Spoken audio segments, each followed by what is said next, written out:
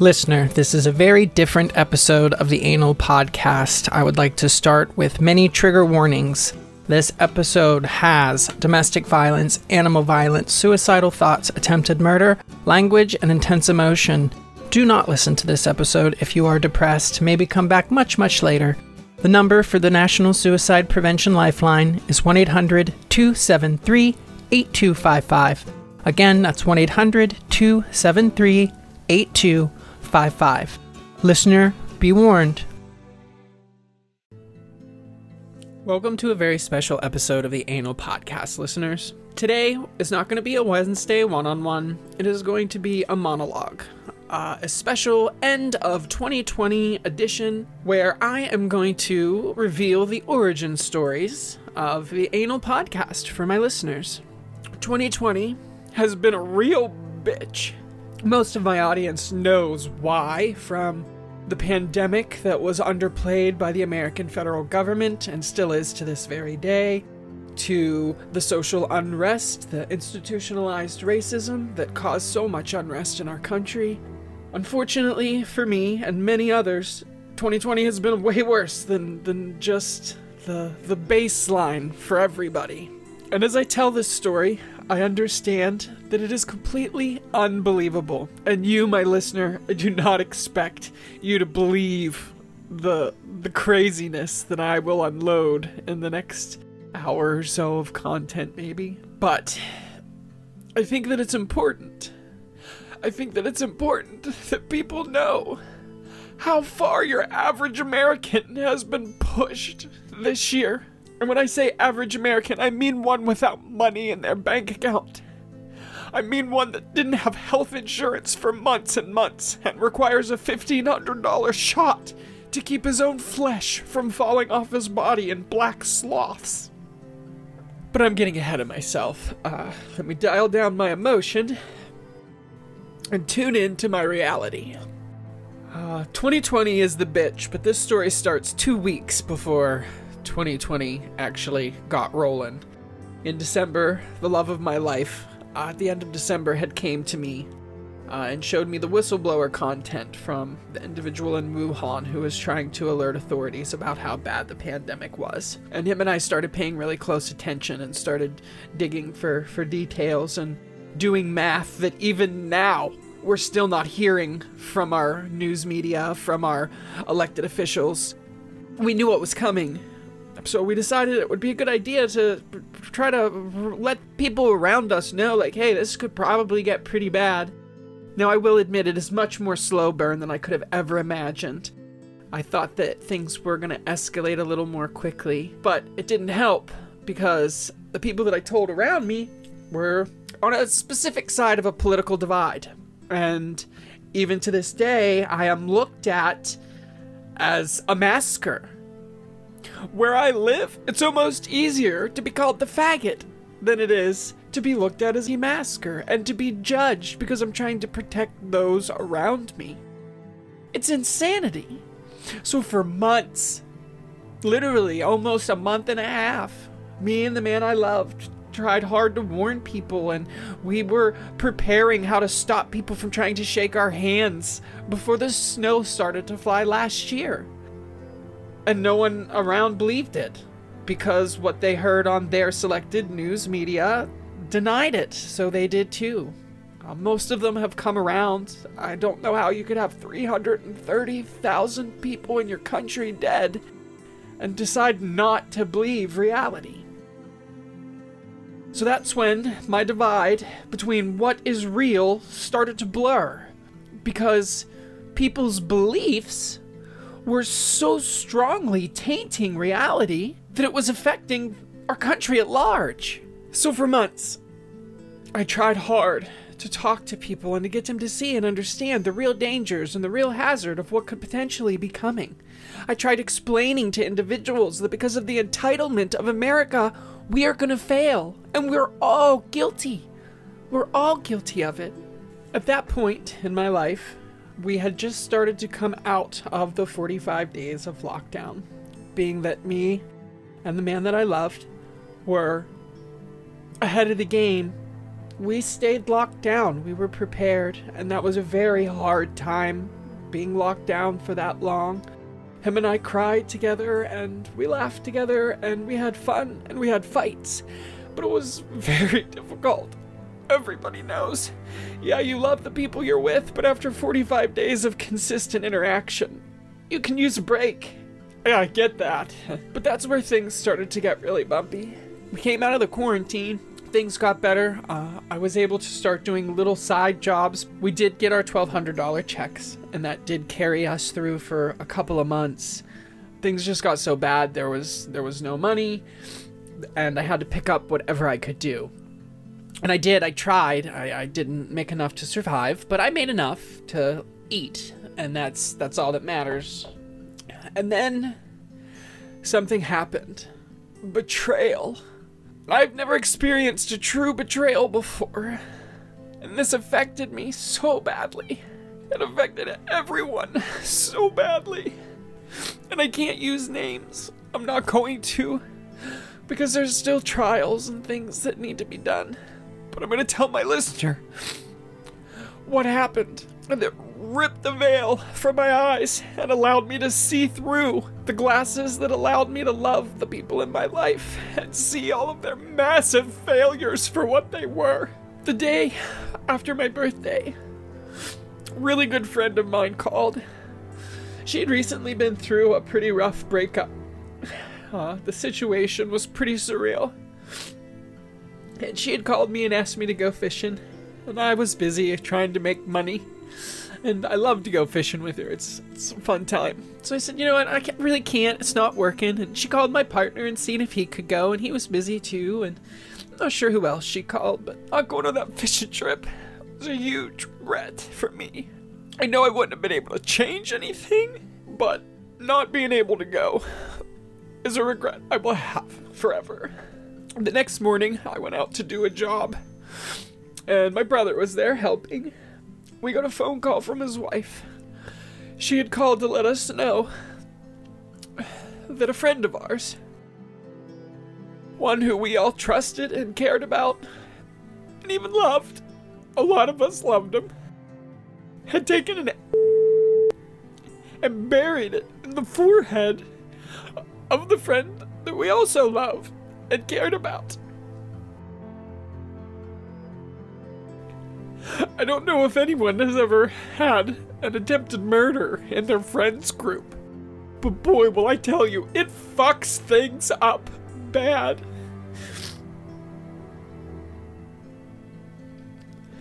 She did survive. It's a miracle. It is. The made it inches into her brain. But she made it, and she's doing okay. I just checked in with her the other day, and she said it was a calm Christmas for her, and that she's doing pretty good. But that betrayal, it took the guys away from my eyes, and I could see through all of the things that people did to me that were shitty. And I just forgave them because I loved them. And I found that I couldn't do that anymore. I couldn't forgive anyone. The betrayal was too deep. I just waited for it. Who's next? Who will betray us next? It didn't take long for me to find out. But we'll get there. A very dear friend of mine, who I am very eager to have on the show someday because she is a wealth of knowledge and information, was one of the only people who I could talk to because she was removed from the situation. And it's hard to talk to your friends about your emotional turmoil when they're all experiencing the same thing.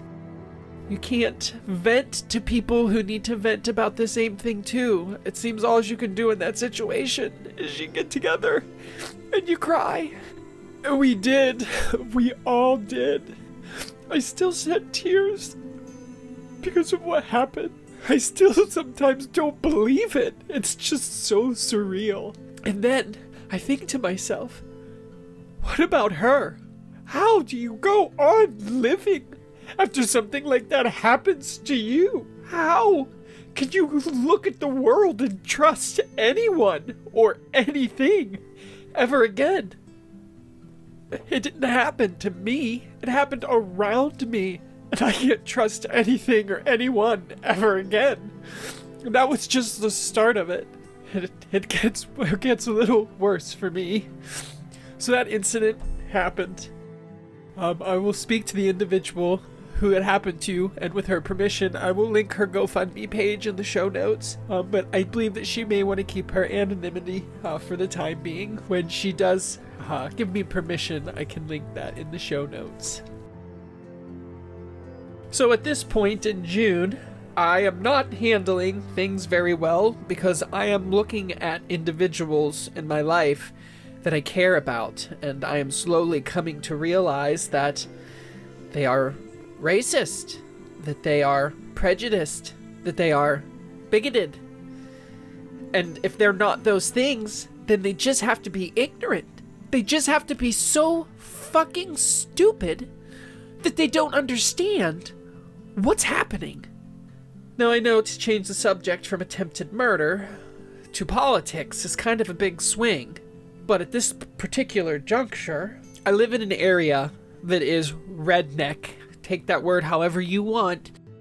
Hillbillies, Trump supporter, anti-masker, QAnon believer, time traveler baron. The people I find myself around, I believe, have found it easier to believe a delusion that they can handle as opposed to the fact that 330,000 Americans have died to something they choose not to believe in. The straw that broke my camel's back, given the stress, the nightmares, the fear that I was experiencing, not just because of the pandemic, but because of attempted murder, because I've realized that the people around me only need me when they want something from me. I don't hear from the people until they need something, and it's a harsh reality that I've come to realize is absolutely true, but my phone don't ring unless someone wants something. There are 3 individuals in my life who do check out on me and do call me just to see how I am and just to catch up. And those people know who they are. And thank you. You're a saving grace in my life. My brother has come to me a lot to talk about a lot of things, and I have a background in psychology. So to listen isn't a big deal for me. I know how to listen. I listen very well. And a very special promise existed between the two of us that if and when I needed to talk about something, he was always there. Well, something came that I needed to talk to him about. And I did. And for the first time in my life, when I needed to call in that favor, when I needed to call in the I need to talk, I need you to listen, and I need you to understand, his first response was, we can't talk about this anymore. Now, unfortunately for him, because of the betrayal that the people around me have suffered, he was the last person I had that I could talk to, and that was ripped away because of the political division in our country. The thing I wanted to talk to him about that day is why I found his Trump paraphernalia kind of offensive. And I tried to explain to him why, to me, someone with a Trump sign tells me they're either a racist, a bigot, or ignorant. Now, fortunately for me, it came down to ignorance. But that day, I read him a list of all of the things that the Trump-Pence administration had actively done to the LGBT community. Things that his appointees, such as Betsy DeVos, has perpetrated against trans students in this country. And he felt so attacked by the list I read that he broke the most important promise that my existence hinged on at that point in time. It was too much. It was too much to bear. I was finally revealed to be the man alone on an island. The faggot in the middle of red that everyone just tolerated and didn't take the time to understand. And that hurt me so much. And I was so devastated. I didn't know what to do. My partner, he tried his best. But I'm a very emotional person. I'm a very loud and powerful person when my feelings are involved. And he tried his best. So I decided that I didn't want to live anymore in a world where I was so by myself, and even where the man I loved didn't know how to help me. So I had decided that I was going to end it. It was a snap decision, and I got in a vehicle, and I picked a spot that would end it, and I proceeded to the route. The whole time, I was hysterical. I couldn't stop crying. I couldn't stop screaming. I felt like at the end, it felt over.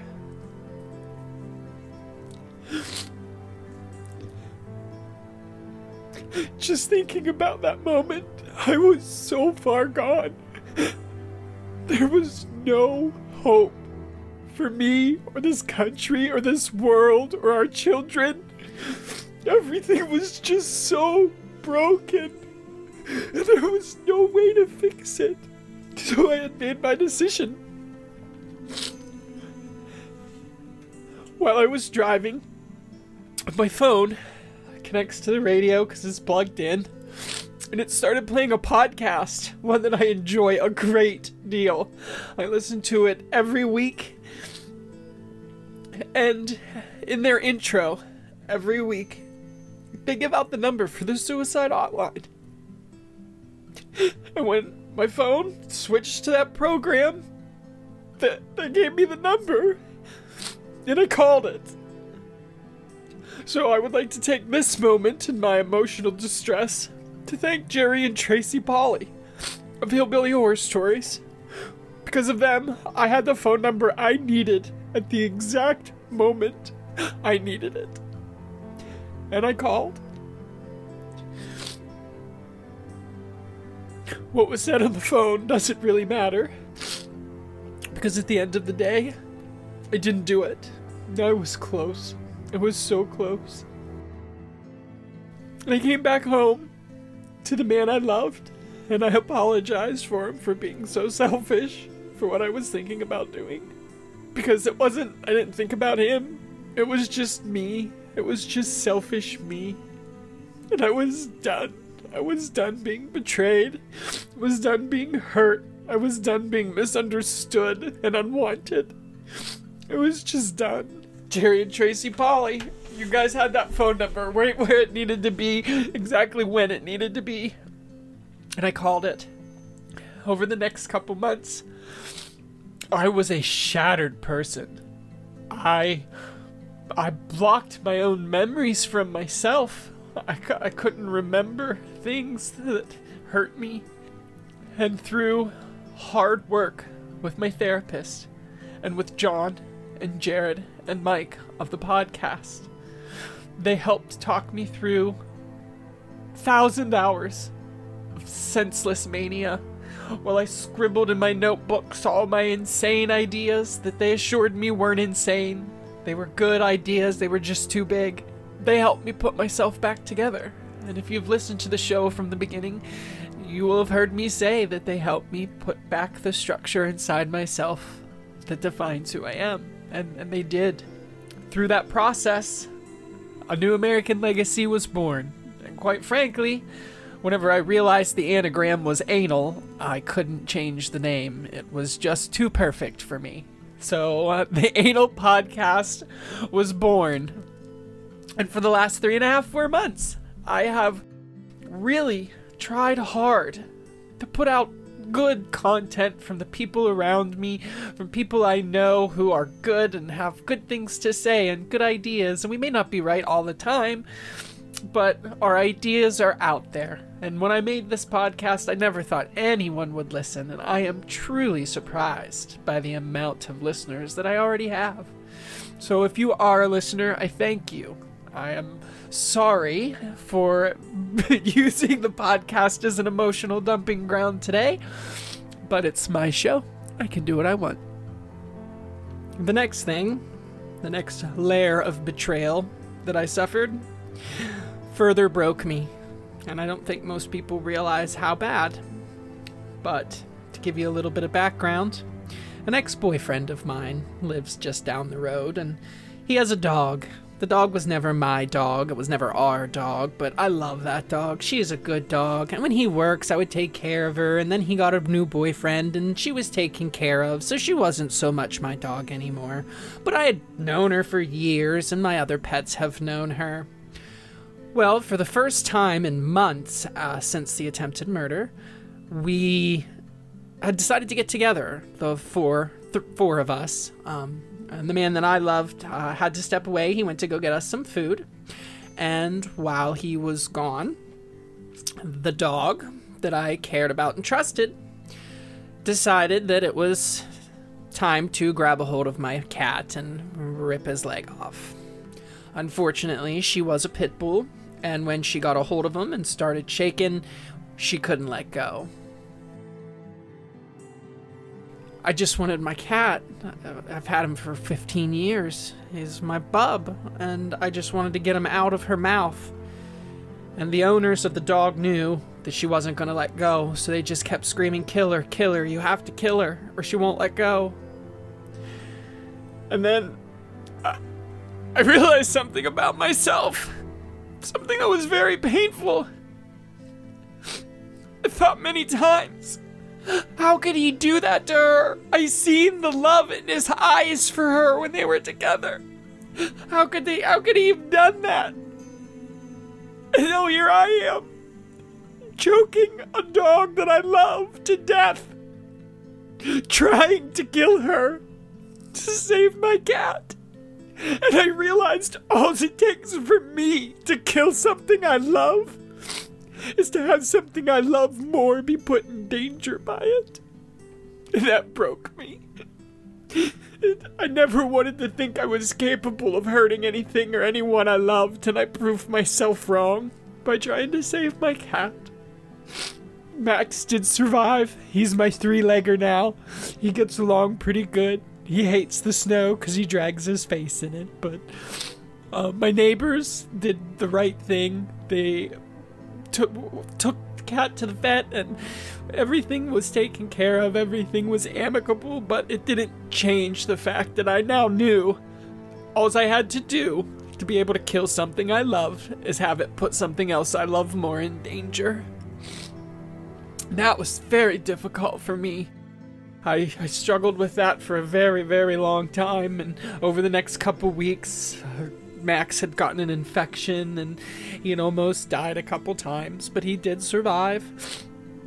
That was just another layer of emotional torment with the betrayal, and then I find, well, it's easy for me to betray something. You just gotta hurt something I love, and then I'll betray this shit right out of you. That was not an easy revelation for me to handle. And still to this day, it bothers me that I was able to do it. Those of you listeners that have listened to the early episodes of the show have had the opportunity to hear the man I love on the podcast. Unfortunately for me, he left me. During my time of crisis, he had sought solace in the local church.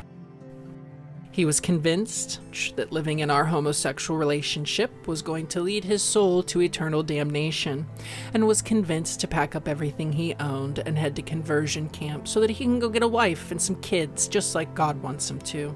Needless to say, my devastation is still palpable. And for our listeners, there are only a few states in the country of America that have illegalized conversion therapy. So keep in mind that when you look at your neighbor's kid who may have some tendencies, that those parents are well within their right to ship him off to a church to be physically and mentally tortured out of same-sex attraction. That's legal in our country. How are we in 2020? How are we in 2020 and conversion therapy is still an acceptable practice in the greatest nation? Fortunately for me, he did not go through with the conversion therapy. I convinced him to talk to the people around him, and he realized that the church was leading him astray, leading him away from who he was. Unfortunately for me, through the process that he went through, healing himself, he realized that he doesn't love me. So I got to experience my first Christmas after having a family for years, not having my family anymore. It was the hardest couple days of my life. It's not easy when you really realize how alone you just truly are. Yeah, you might have people around you, but that doesn't mean you're not alone. If you, listener, still have your person to love and hug and hold and smother their face in kisses, do it. Do it hard and long. And tell them how you feel. Because you're 3 days from church exposure away from having them walk out of your life. It's all it took. 3 days of the church berating him for him to walk out on our life together. And as I sit here, wallowing in my own self-pity, I think to myself, how easy I got off. He just packed up and left. He could have picked up at any time. He could have betrayed me that bad. What room do I have to complain whenever my heart's just broke? My face isn't split in half. I don't have any room. Nobody does. No one. Now I know that this isn't our normal upbeat and perky episode, but this is my 2020 wrap-up. 2020's been a real fucking bitch, and I am done with it. I have been hurt and broken and betrayed and violated and made to feel ashamed and called a faggot. I am done with this year. And I know that in a few days, when the clock strikes midnight, it's not magically gonna all be better.